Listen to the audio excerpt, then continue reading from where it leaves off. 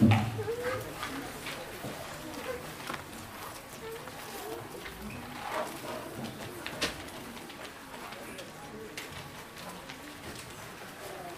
Lord's Day. Happy Lord's Day. My name is Ross. I'm a member here at Bethany Baptist Church. Because man must not live on bread alone, but every word that comes from the mouth of God, turn your Bibles to John chapter 3. If you don't have a Bible, there's a black hardcover Bible under the seat in front of you. If you're using one of those Bibles, it is going to be on page 943.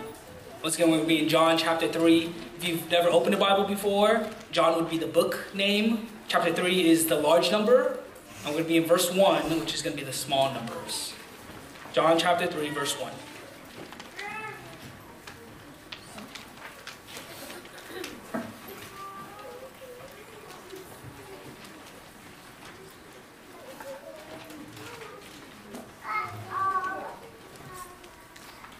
Hear God's word as he speaks to us now.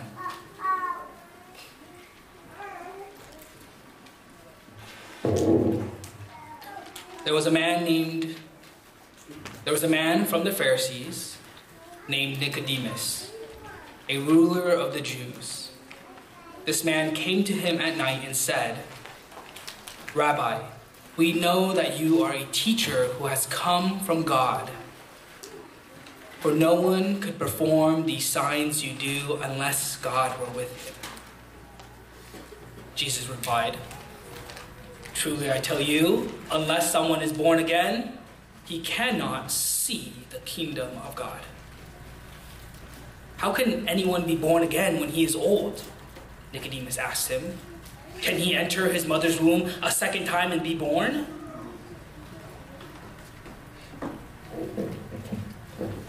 Jesus answered, "Truly I tell you, unless someone is born of water and the Spirit, he cannot enter the kingdom of God. Whatever is born of flesh is flesh. Whatever is born of spirit is spirit. Do not be amazed that I told you that you must be born again. The wind blows where it pleases, and you hear its sound, but you do not know where it's going. You do not know where it comes from and where it's going. So it is with everyone born of the Spirit." "How can these things be?" asked Nicodemus. "Are you a teacher of Israel and don't know these things?" Jesus replied. "Truly I tell you, we speak what we know and we testify to what we have seen. But you do not accept our testimony. If I have told you about earthly things and you don't believe, how will you believe if I tell you about heavenly things? No one has ascended into heaven except the one who descended from heaven, the Son of Man. Just as Moses lifted up the snake in the wilderness, so the Son of Man must be lifted up, so that everyone who believes in him may have eternal life. For God so loved the world in this way. He gave his one and only Son, so that everyone who believes in him will not perish but have eternal life. For God did not send his Son into the world to condemn the world, but to save the world through him.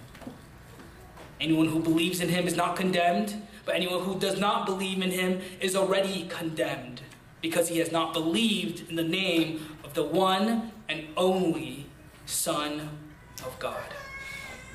This is the judgment. The light has come into the world, and the people loved darkness rather than the light, because their deeds were evil. For everyone who does evil hates the light and avoids it, so that his deeds may not be exposed. But anyone who lives by the truth comes to the light, so that his works may be shown to be completed or accomplished by God. This is the word of the Lord. Thanks be to God. May the word of the Lord dwell richly within us. Let's pray. Father, we come to you desperate and eager, anticipating growth, anticipating that you would bend us and mold us to your word. Lord, we pray that you would, through this text, through John chapter 3, speak a specific word and everybody here that would move them towards knowing and enjoying you forever. Lord, we pray that your word would dwell richly within us, that you would grant us faith to see the overwhelming amount of love you have for us. In Jesus' name, amen. So growing up, I didn't become a Christian until I was around middle school. I grew up Buddhist. And when I became a Christian, I started to share the gospel with one of my elementary school friends. We've been best friends since 5th grade, and I still see him. I saw him a few weeks ago. We'll call him Bert. Bert, in middle school, started to come to church with me. He heard the gospel. He enjoyed singing to God. Bert would read the Bible, and he'd sit under the same preaching that I heard. Bert, in many ways, had a sense of a relationship with God. He felt like God was answering his prayers. And then somewhere in high school, Bert decided that maybe Christianity wasn't for him. And in these last few years, we've picked up the Bible again, and we started reading the Bible again. We've been reading through the book of Mark. Bert knows the gospel. He can recite the gospel. He can tell other people about the gospel. And yet there's parts of his life that Bert isn't willing to give up for the gospel.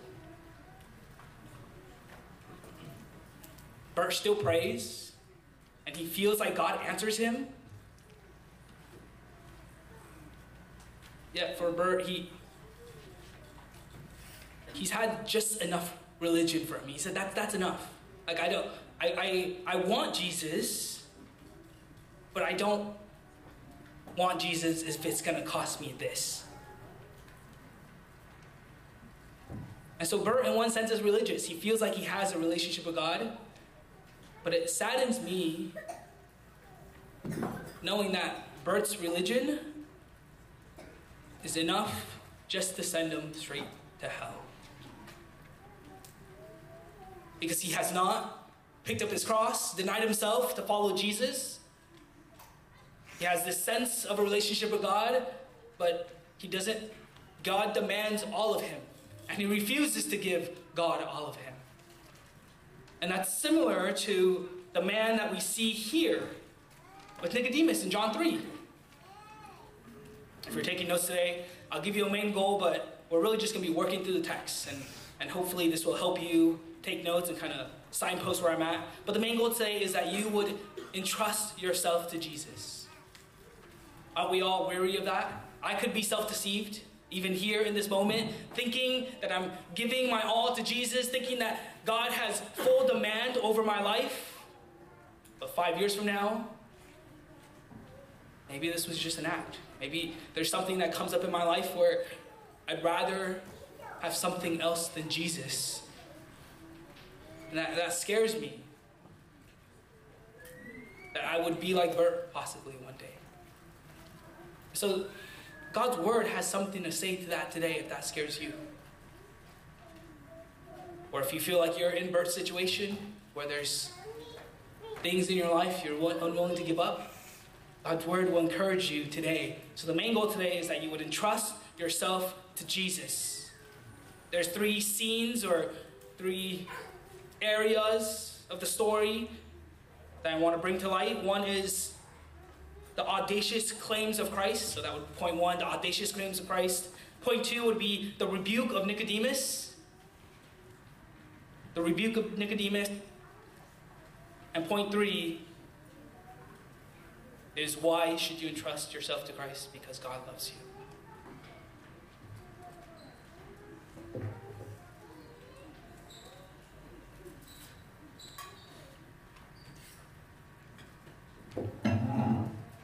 3 points, starting in verse 1.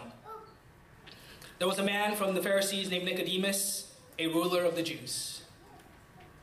So the story is about Nicodemus and Jesus' interactions with Nicodemus. Nicodemus here is given the title, a ruler of the Jews, a Pharisee. If you don't know what a Pharisee is kind of like the pastors of today or the seminary professors of today. The people of that day who know God's word, who've studied God's word, who've devoted themselves to God in obedience to God, that would be Nicodemus. His whole life, he's decided that he's going to give it to God.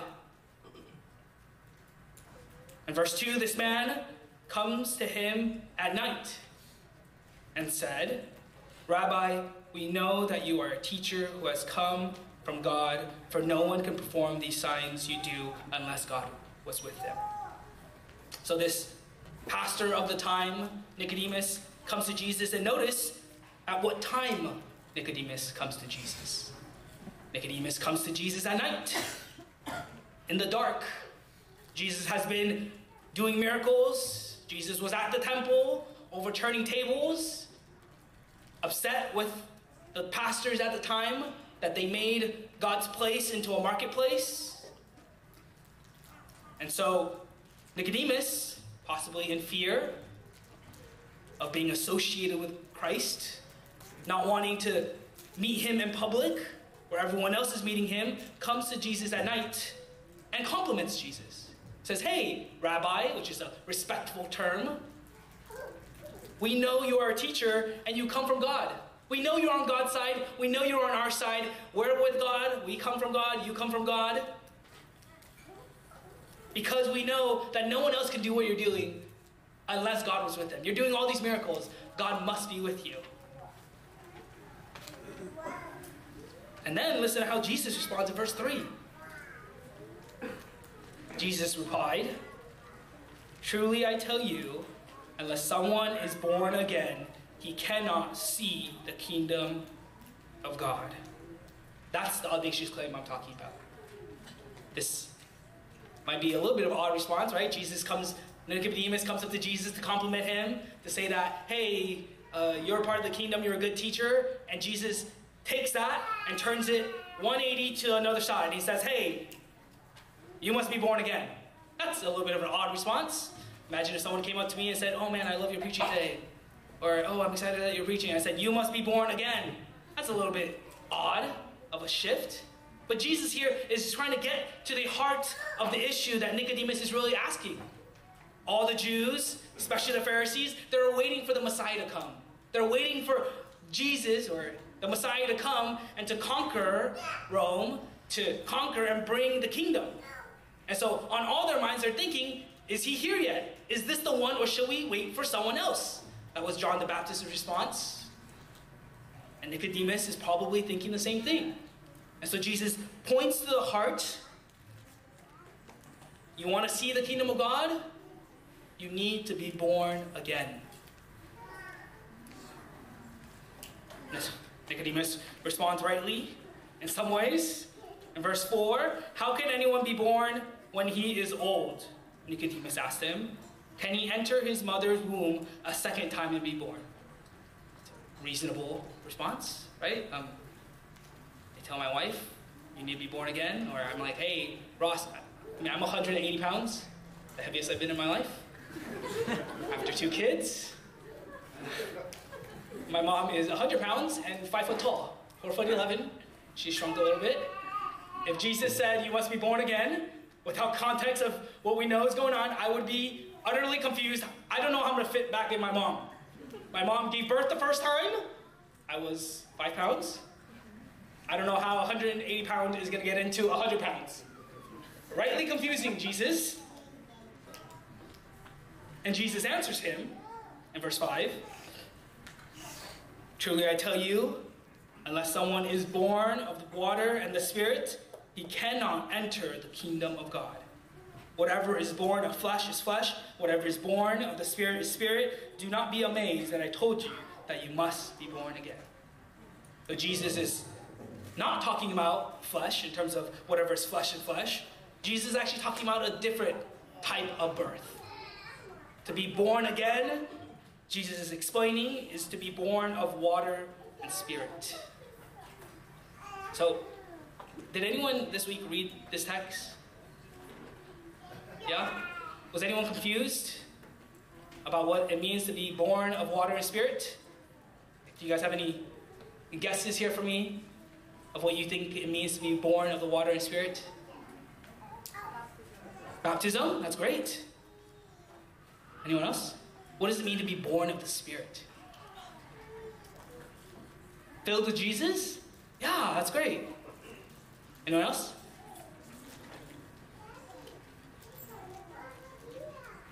I think those are two great guesses. I mean, initially when I read the text, I think that was where I was going to. And I don't necessarily know if that's wrong still. I think the tighter connection might come from Ezekiel chapter 36, verse 25, speaking about the new covenant. This idea of being born again that Jesus is speaking to with Nicodemus, it's the idea that you need to be completely new. Right? Nicodemus had religion. Nicodemus was trying to obey God. And Jesus, in a similar way, was saying your religion is not enough.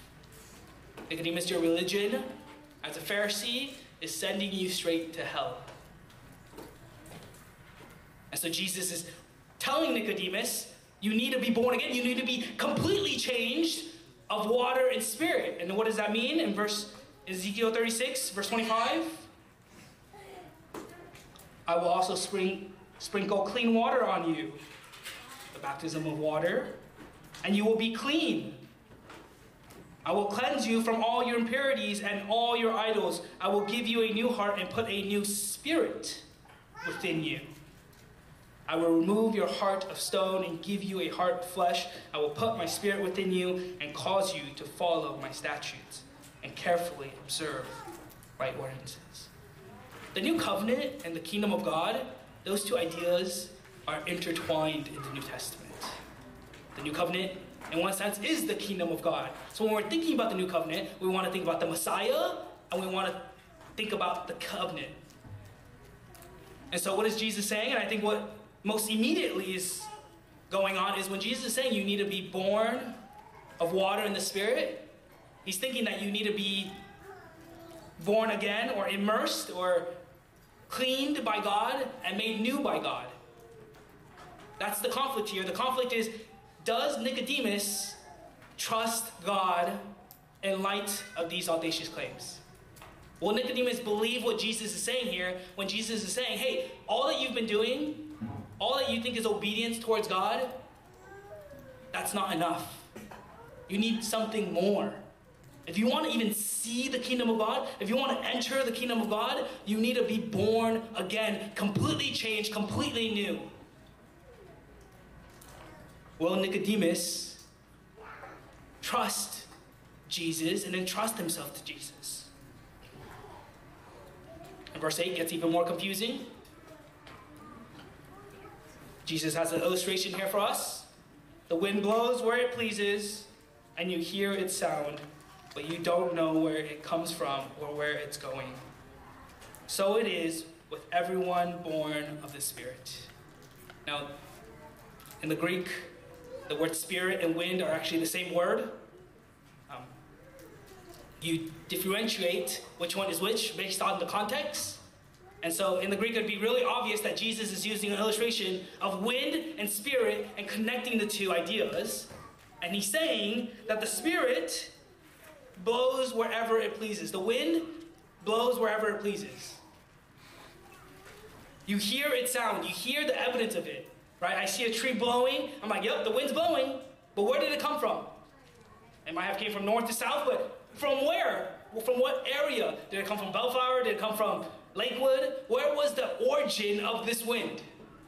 And where is the destination of this wind? We don't know. That's Jesus' illustration. We don't know the origin and destination of the wind, but we see its effects. Similar to new birth. We don't know who God's going to save, but we see new birth. We see a complete change in somebody when the Spirit works inside them.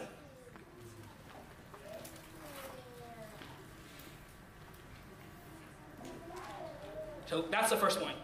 Does Nicodemus entrust himself to Christ in light of Jesus' audacious claims that his religion, that his obedience, that his knowledge is insufficient, that he needs to be born again. Second point here, or the second scene, is that Jesus rebukes Nicodemus. Point 2. Nicodemus responds,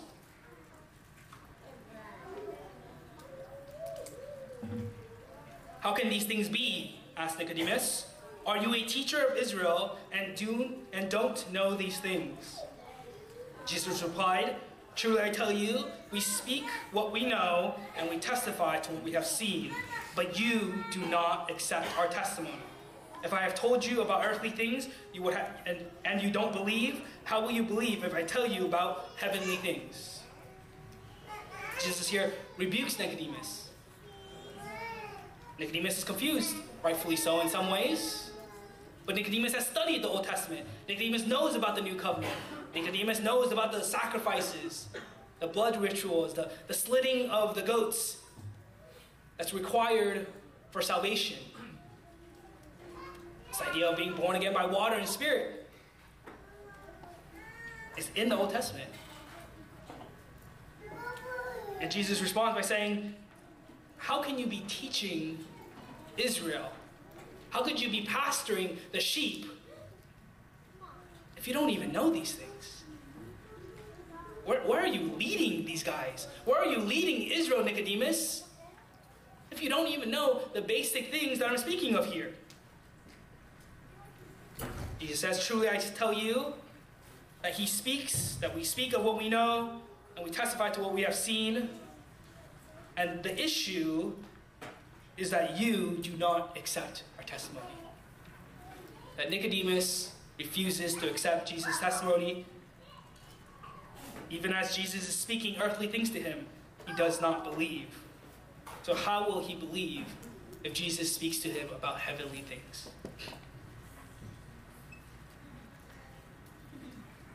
How will Nicodemus receive this rebuke from Jesus? There seems to be some desire of Nicodemus to know about this Jesus. And yet Jesus has come out swinging. You need to be born again. Nicodemus, are you a teacher and don't know any of these things? Let's keep going in the story here.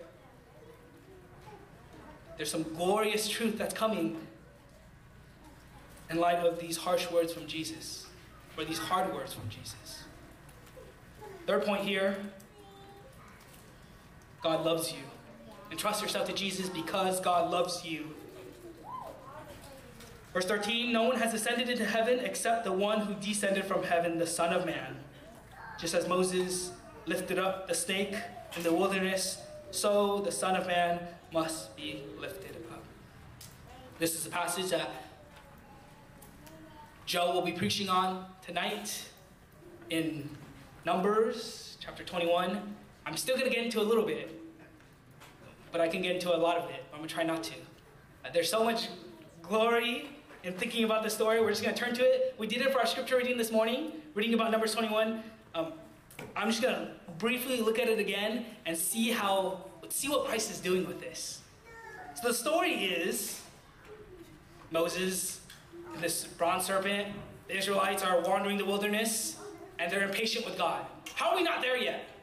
Did you take us out of Egypt to kill us? That's not my words. That's their words in verse 5 of Numbers 21. The people spoke against God and Moses. "Why have you led us up from Egypt to die in the wilderness, Moses? How dare you? There is no bread or water, and we detest this wretched food." The Israelites are hangry. There's definitely water, or how are they alive?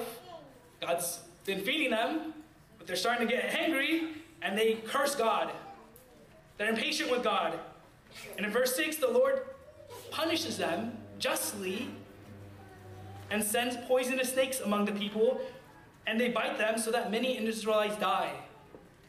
Then the people come to Moses and say, we have sinned by speaking against the Lord and against you. Intercede with the Lord so that he will take the snakes away for us. So that's a prayer request, right? So many of them are dying and they come to Moses. Moses, can you pray to God for us? We know we sinned. And my prayer request is that can you ask the Lord to take these snakes away so that not more of us die? And in verse 8, the Lord said to Moses, make a snake image and mount it on a pole. When anyone who is bitten looks at it, he will recover.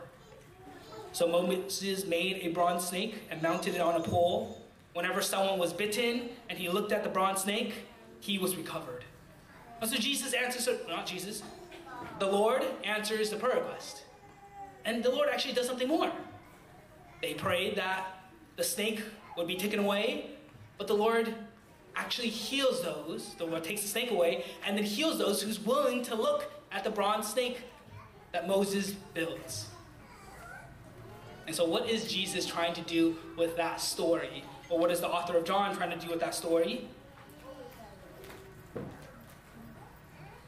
The author says in verse 14, just as Moses lifted up the snake in the wilderness, so the Son of Man must be lifted up. So the Israelites are poisoned. Many have died for their sins against God. And they look at a serpent and they're healed. Does that feel odd to you? When you think of the serpent, what is the first thing you think about?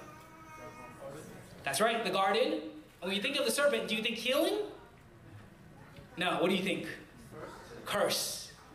And yet, the people who are poisoned are looking at a cursed object and being healed?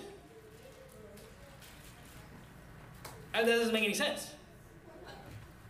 It makes sense in terms of what Jesus is trying to do with it, is that the bronze serpent that's lifted up on a pole so people can look at, that bronze serpent was a foreshadow, or it's foreshadowing Christ. A bronze serpent does not heal and forgive sin. Yet Christ, his death on the cross, that forgives sin. I skipped verse 13 here. But no one has ascended into heaven except the one who descended from heaven, the Son of Man.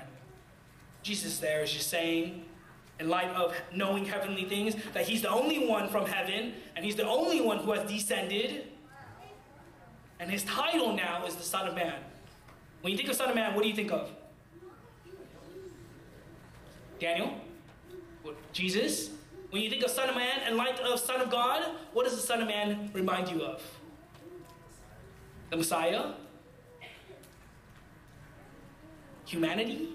The Son of Man? The Son of God? One title is speaking about the humanity of Christ. And we'll get to the Son of God. That's speaking about the divinity of Christ. The Son of Man is also speaking about the judgment of Christ.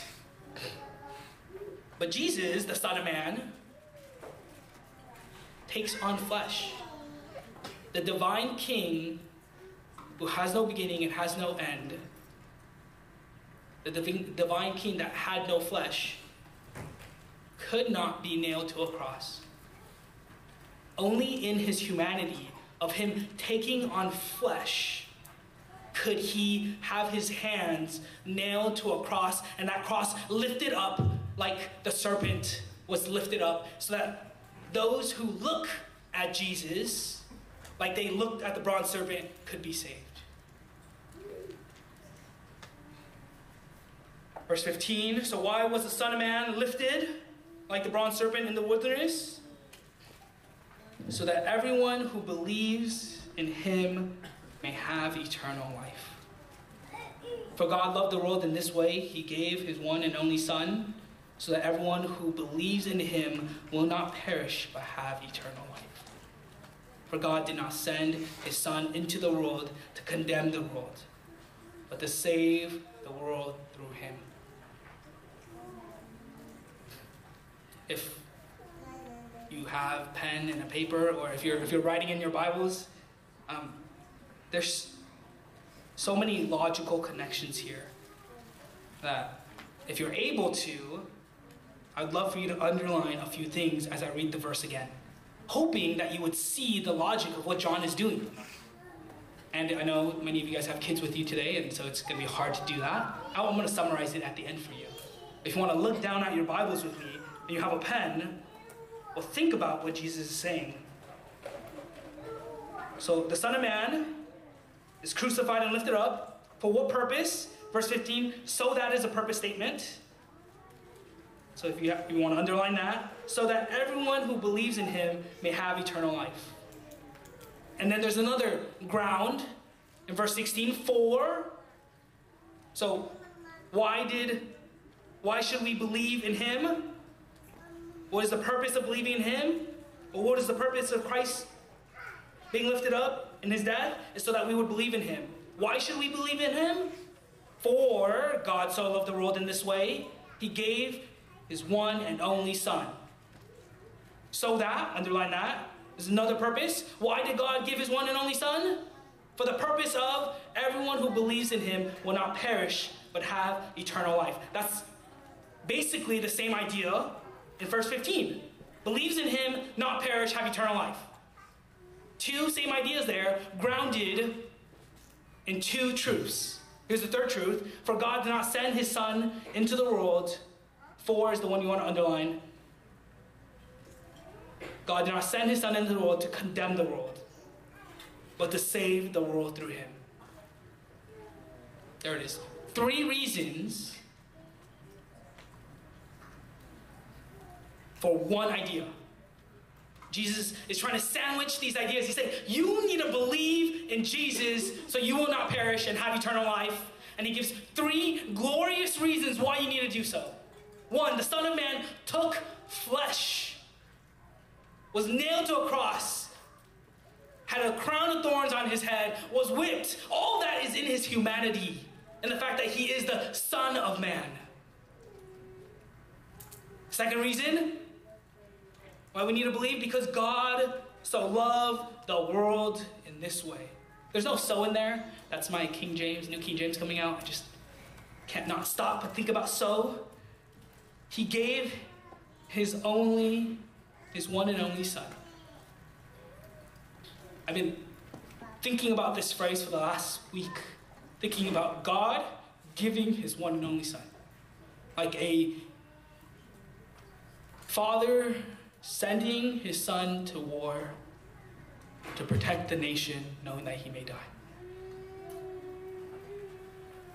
For me, yesterday we were at a park, and I was on this weird jumpy dolly thing with my son, where he's sitting on the other side, and I'm jumping up and down. He goes up and down and up and down, and he's just smiling, and he's so happy. And that's right, the seesaw. Thank you.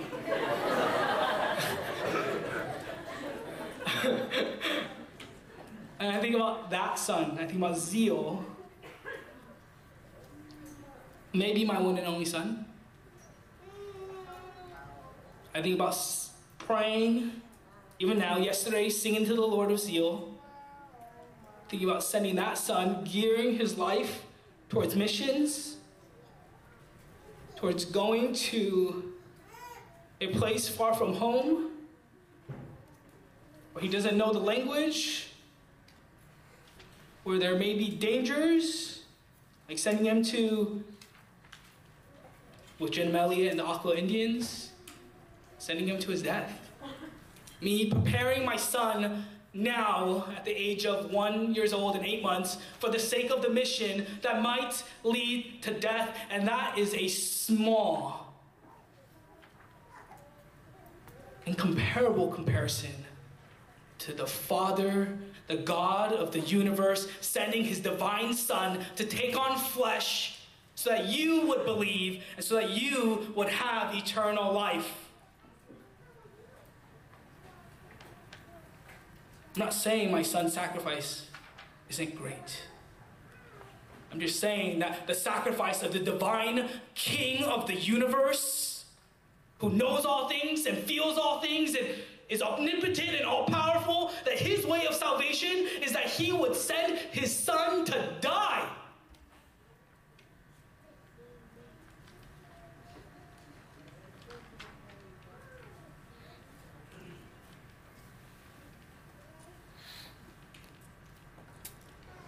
Third reason why we need to believe.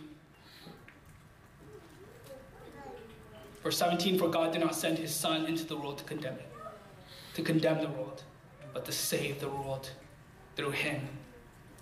Anyone who believes in him is not condemned, but anyone who does not believe in him is already condemned because he has not believed in the name of the one and only Son of God. This is the judgment. The light has come into the world, and people love darkness rather than light because their deeds were evil. Third reason is because God should have sent his Son to judge the world. I'm not saying that as if I'm God, but the world loved darkness more than light. I loved darkness more than light. Brothers and sisters, if you're a Christian here today, you've loved darkness more than light in one point of your life. And God, in his glories, the light of the world, the God-man came into the world and people scattered. In a dark world, the light came and people ran and they crucified the Son. Instead of accepting the Son, instead of trusting the Son, instead of entrusting themselves to Christ, they crucified that Christ so that their deeds would not be exposed. That's the third reason why we believe in the Son.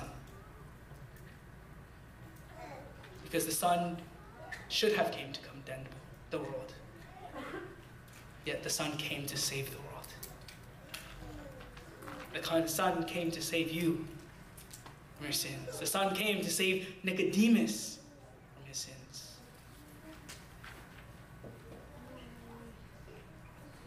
Last verse here, and we'll get to some application. For everyone who does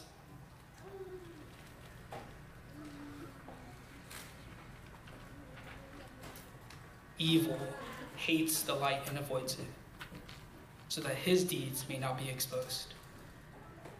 But anyone who lives by the truth comes to the light, so that his works may be accomplished by God. This is where I'm getting the idea of entrusting yourself to Jesus. It's the idea of anyone who lives by the truth, lives by what Jesus is saying here. Nicodemus, if you're going to live by the truth, what you need to do is you need to entrust yourself. You need to come to the light of the world who has come into darkness, so that your works may be shown to be accomplished by God. The encouraging part of this story is that Nicodemus' life doesn't end here. Nicodemus, really, this verse here is probably the hardest stab or hardest word for Nicodemus. John's explaining that Nicodemus comes at night, and Jesus is saying and speaking about darkness and how Nicodemus is like darkness. He doesn't want his sins to be exposed. He doesn't want people to know that he's affiliated with Christ. And yet the story doesn't end here with Nicodemus. In John chapter 7, 4 chapters later, verse 50,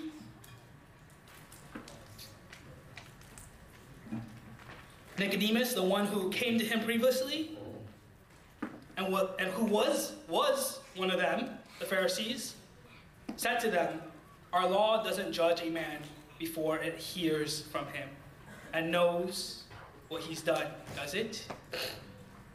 In the story, the Pharisees ask a servant to go get Jesus so that we can off him or kill him. And the servant refuses. The servant's like, "Well, no one has ever spoke like this." And the Pharisees respond to this servant and says, "Are you a fool?"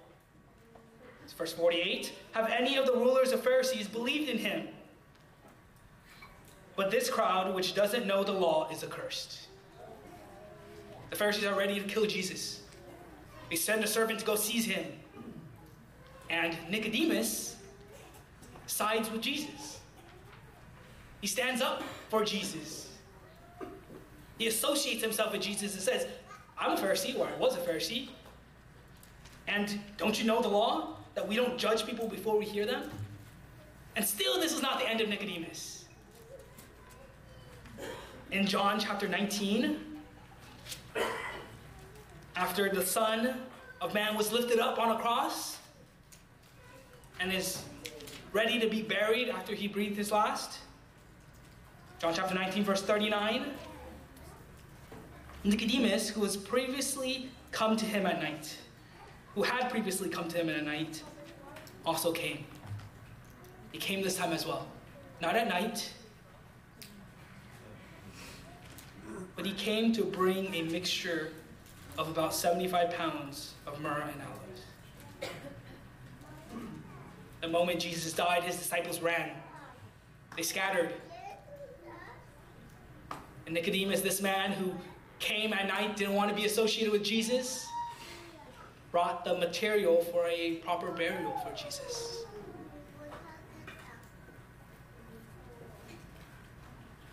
Friends, there's hope for us who sometimes feel like Nicodemus, who feel as if God's demand is too great, or there's parts of our lives that we don't want to give to the Lord, to Jesus, or we don't want to come to the light. Nicodemus is a picture of hope for us. If you're not a Christian here today, you may be thinking, this is exactly why I'm not a Christian. You Christians are a bit cuckoo, or cuckoo puffs. You think that you need to be born again? You think that you need to give 100%, completely, all that you have to Jesus? That's what you believe? Like as if I don't have my life of my own anymore? That's exactly why I wouldn't be a Christian.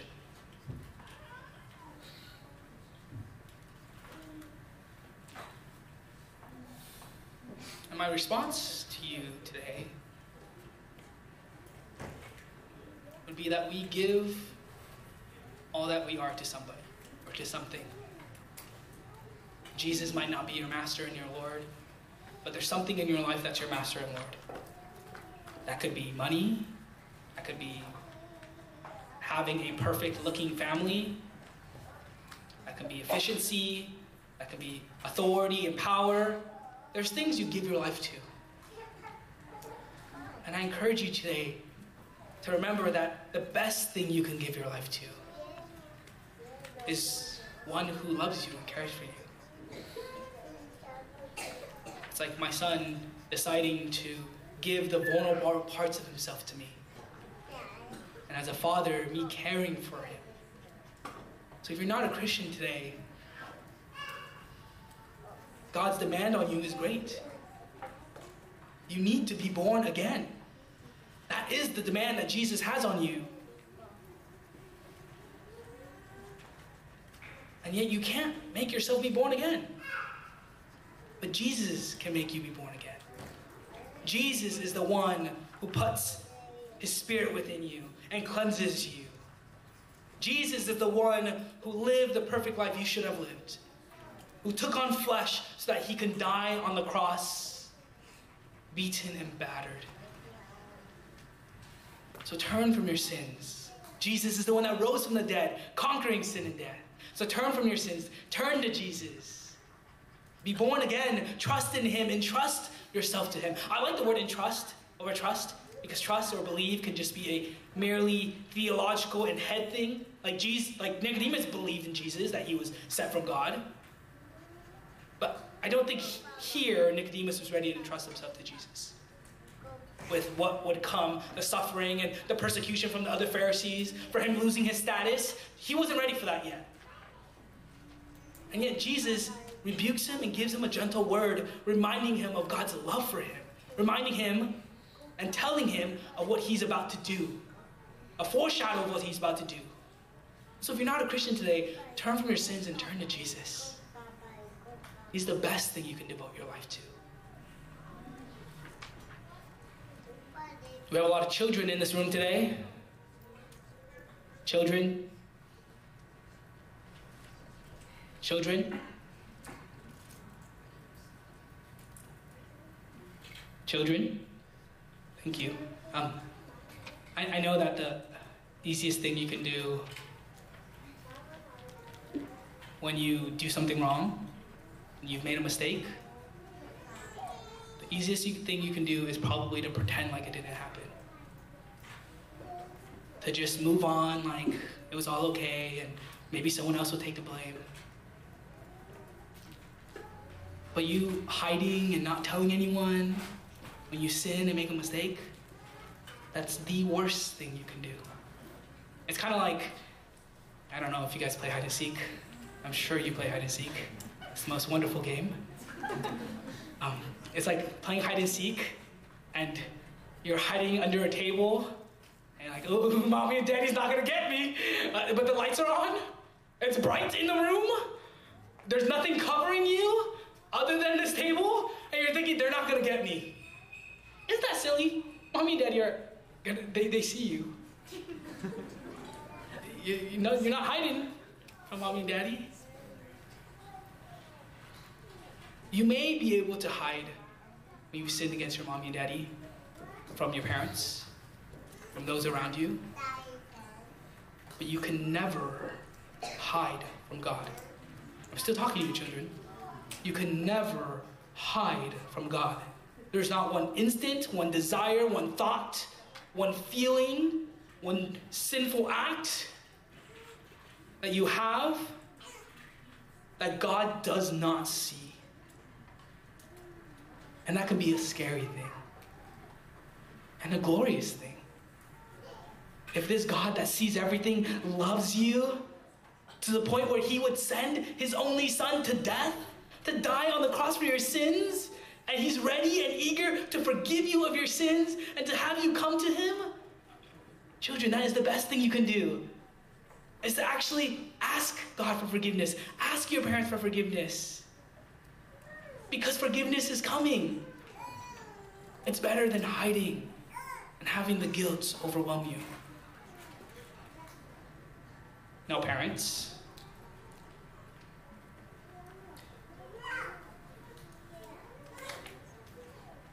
if the children are supposed to come to you with their sins,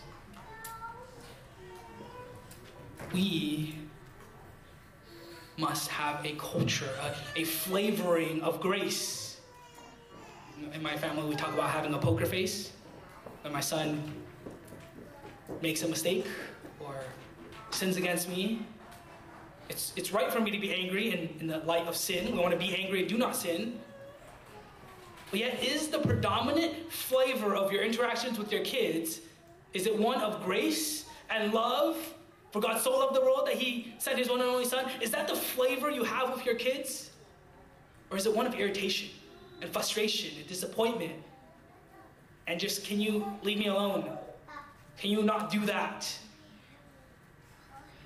What is the flavor of relationship you have with your kids?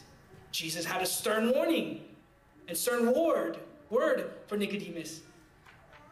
And then he goes off in a glorious explanation of Christ's love for Nicodemus. Christ's love, God's love for the world. Are your relationships with your kids flavored with grace and truth? Do you forgive them? Do you remind them of God's forgiveness? To our church family,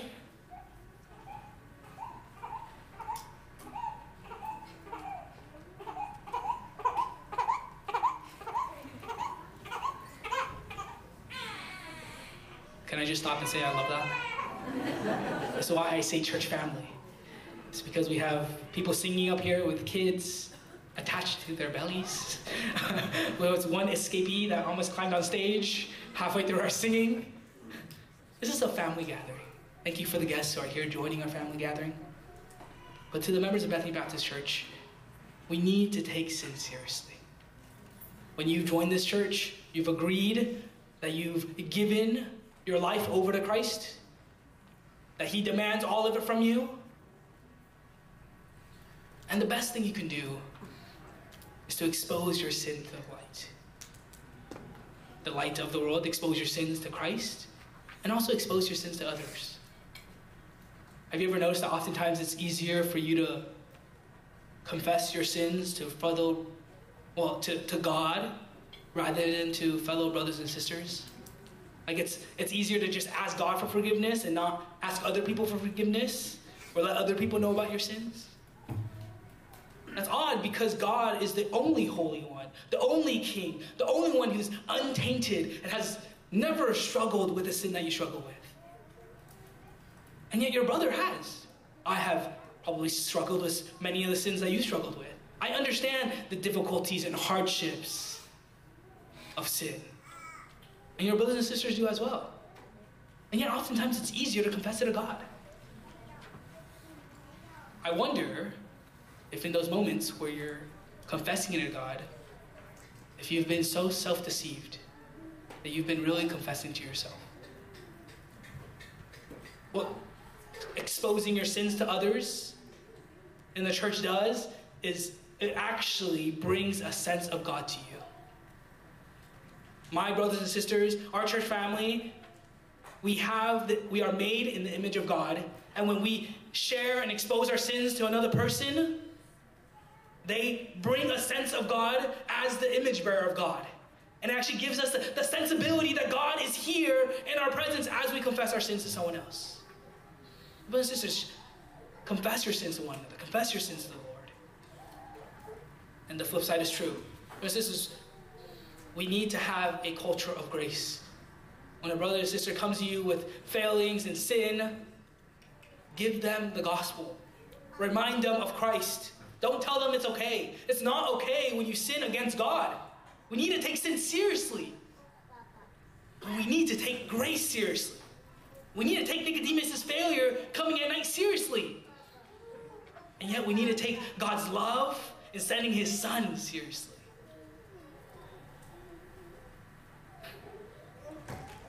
Our brothers and sisters, let's conclude. Like Bert,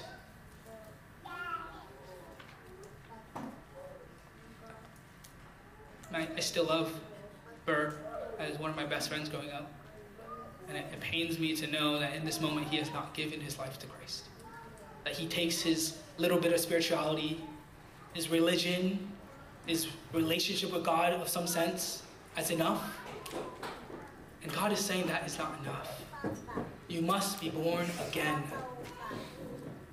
And yet we can't be born again. We can't force ourselves to be born again. Ooh, I closed my Bible. We're going to open it up one last time.